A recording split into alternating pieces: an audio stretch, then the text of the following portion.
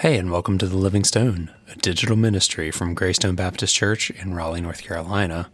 Here's this week's scripture reading and sermon. A reading from Psalm 95. O come, let us sing to the Lord.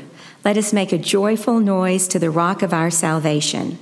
Let us come into his presence with thanksgiving. Let us make a joyful noise to him with songs of praise. For the Lord is a great God and a great King above all gods. In his hand are the depths of the earth. The heights of the mountains are his also. The sea is his, for he made it, and the dry land, which his hands have formed. O come, let us worship and bow down. Let us kneel before the Lord our Maker. For he is our God, and we are the people of his pasture and the sheep of his hand. Oh, that today you would listen to his voice. The word of God for the people of God. Thanks be to God. Has anybody here ever studied Aikido? Anyone? Aikido? No? I don't know much about it either. I've never practiced any of the martial arts. For those who do not know, Aikido is a martial art. It is a Japanese martial art. It teaches skills for self-defense and self-protection, when fighting an opponent. But it's also, and perhaps more so, about training the state of mind and the physical condition of the body. In fact, in traditional Aikido practice, one progresses through the ranks not by besting an opponent but through demonstrating understanding of basic exercises and techniques. So you don't earn a new belt, so to speak, in a fight with someone else, but by demonstrating that you understand the basic principles and techniques of the art, which in some ways of thinking about it is a more difficult way of increasing one's rank. You are only working against yourself. Within the practice, there are important skills that a student has to learn to embody. These basic frameworks form and shape the disposition of the student so that they begin to embody not only the principles on the mat, right, but in the rest of their daily living as well. When I was doing a little bit of kind of surface level research on the art of Aikido this week, I learned that one of the core principles of the practice is something called soft eyes. Soft eyes. Having soft eyes means to be able to widen one's periphery to take in more of the world. In terms of practicing the martial arts, we can understand how one would greatly benefit from such a practice, from an expanded periphery, so to speak. Think about the advantage when a stimulus comes in and something happens to a person who is unprepared, right? If they had their blinders on and something came at them from outside that small range, they would be surprised, and it might signal kind of a fight or flight response. But for someone who has a wider range of vision, and perhaps even a wide range with softer edges, one that is conditioned, a different kind of response might be elicited, one that is conditioned to understand and make space for intrusions, right? Instead of a stressed fight or flight response that might come if something suddenly came in from a small view. Applying this particular Aikido principle to the spiritual life, popular Christian author Parker Palmer says, in these measured responses, when we accept stimuli, the things that interrupt and intrude our lives, when we begin to accept them with spiritual soft eyes, we can begin to think new thoughts. When we can accept stimuli with spiritually soft eyes, we can begin to think new thoughts. By now, you're probably aware that Parker Palmer's assessment of Aikido is the reason I was researching Aikido to begin with. He says soft eyes are an evocative image for what happens when we gaze on sacred reality. Now, with soft eyes, we are open and we are receptive and we are able to take in the greatness of the world and what he calls the great grace of things. With soft eyes, we are able to take in the greatness of the world and the great grace of things. Now, I don't know about you all, but sometimes I really struggle with soft eyes. Sometimes when bad news seems to be piling up, when the plans that I had been looking forward to had to change at the last minute, when people I love get a diagnosis that we prayed would never come, and when none of our interventions seem to be helping, and the hits just keep on coming, they keep piling up in our lives, that is when I struggle with soft eyes and wide vision.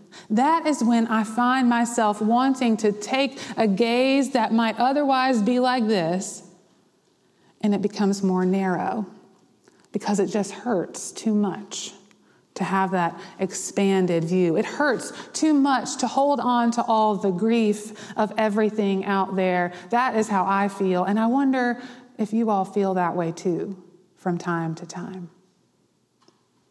But as Parker Palmer reminds us, when we close ourselves off, when we begin to see the world only through our own narrow, hard eyes, we not only miss out on the hard things, but we rob ourselves of the greatness of the world and the great grace of things.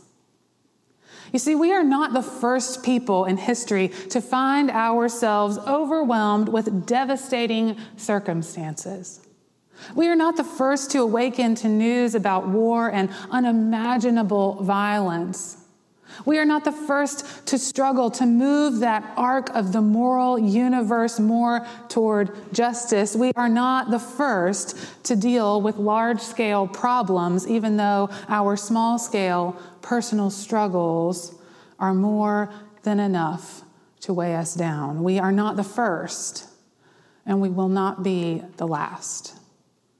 In fact, this desperate and depressing situation is, quite simply put, the human condition.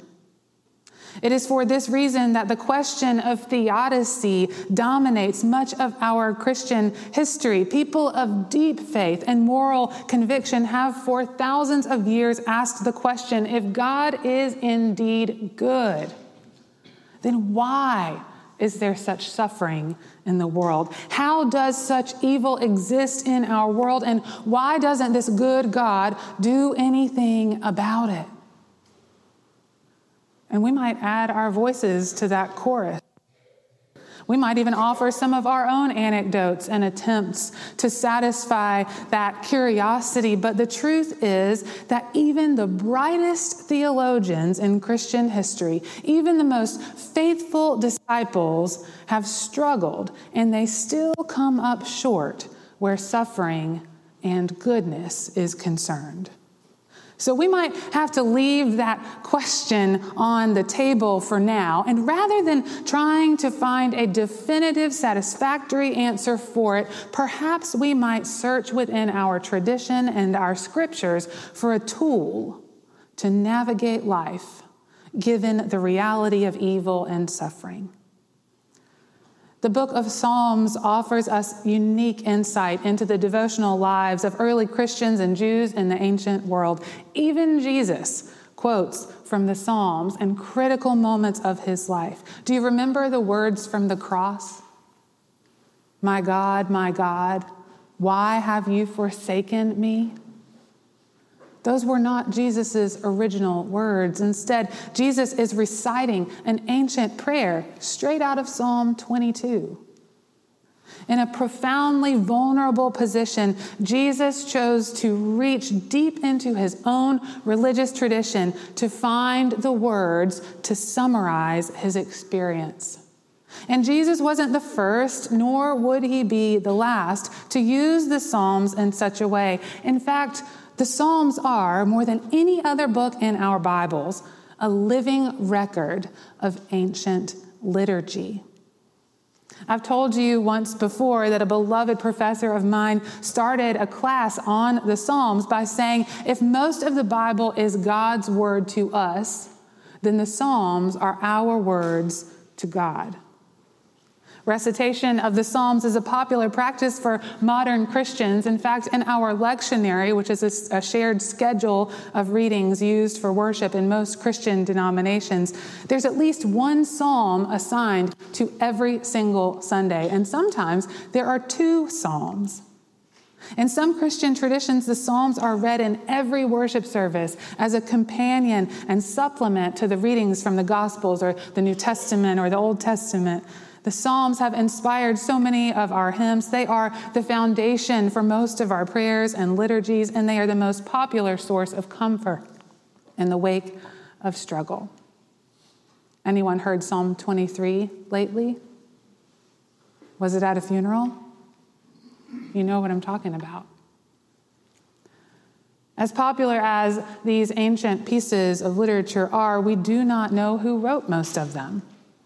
Some of them, in fact, most of them are accredited to King David, but we don't know for certain if he wrote them. We don't even know if they are the handiwork of one author or a community of worshipers who drafted and voiced and then edited the verses until they appeared in today's form. However, what we do know is that in the collection of these ancient hymns and poems and prayers, we are provided with a window of sorts through which we might see into the worship life of Jews and Christians living in the ancient world and in every time between then and now. Here's another fun fact. Although biblical scholars have made numerous attempts to even put a date on when the Psalms were written, there is no consensus because there are so few historical references found within them. And another way to think about that kind of difficulty, while it frustrates biblical scholars and interpreters, another way to think about that is to acknowledge the timelessness of these poetic prayers. Maybe it's a good thing that they don't confine themselves to a specific moment in history or a specific community or even a specific author, because now as we read the words, we are free to join our voices and our stories and our experiences with those that are written on the page from so long ago. You see, the Psalms in many ways invite us to widen our view, so to speak. The Psalms invite us to widen our view and allow our devotional lives to be shaped and formed by the words of our forefathers and foremothers. Let's take today's reading, for example, Psalm 95. It is an ancient call to worship, one that reminds us of God's provision and God's care for people throughout all of history. Here, the psalmist stretches us to remember that the whole earth, from the greatest depth to the highest of mountains, from the seas to the dry land and everything in between, it was all created by God's unmatched creativity. Here, the author beckons us to expand our memory of God's participation in the world, to remember that God's interventions happen outside of our own small slice of history because God operates, to borrow that Aikido term, God operates with soft eyes and an ever-expanding view. Often we just can't quite see so wide.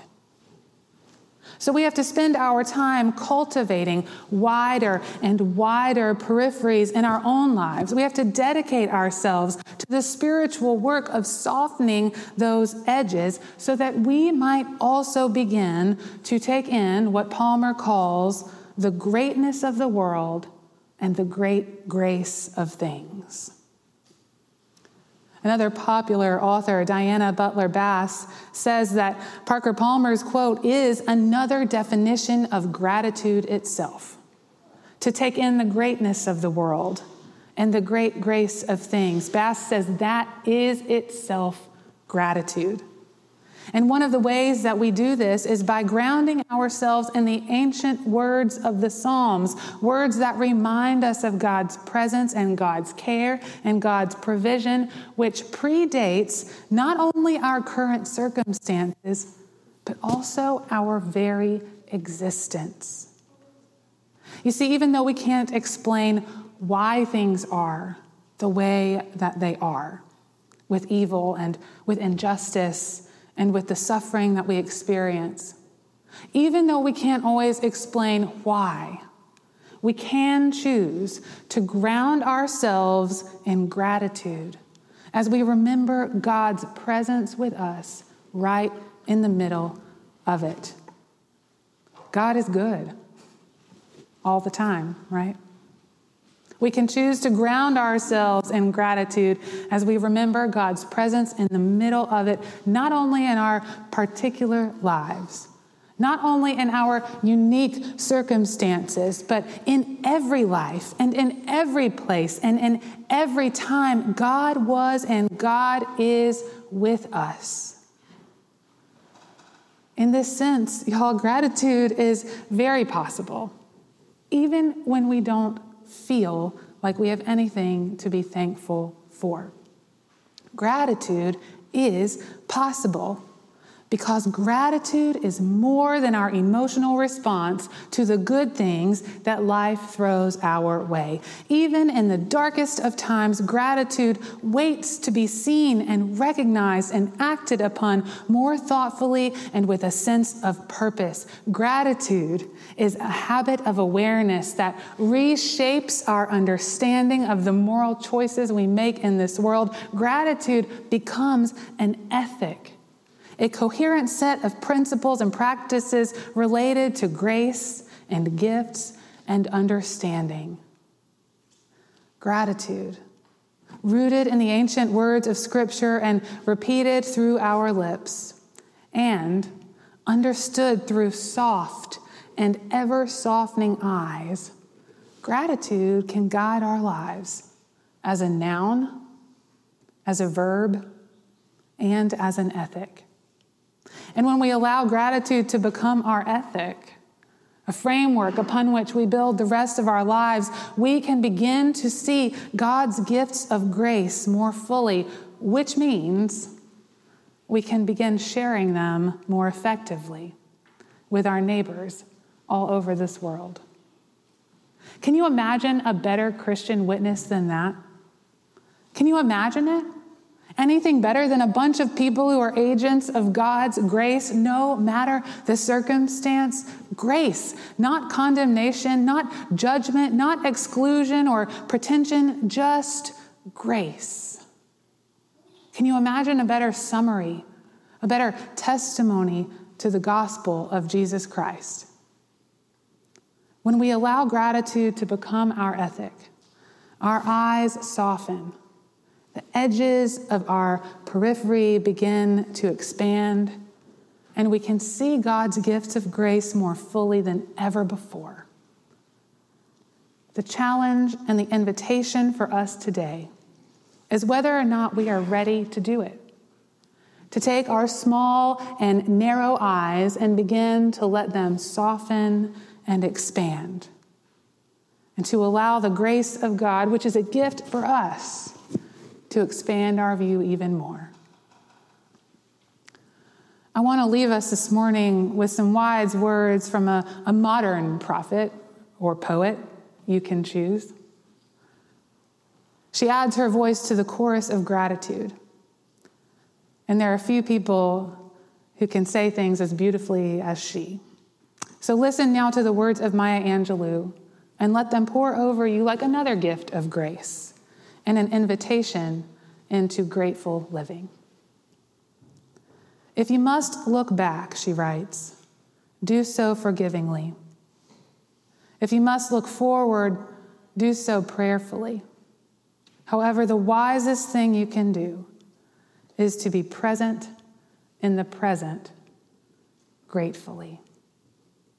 If you must look back, do so forgivingly. If you must look forward, do so prayerfully.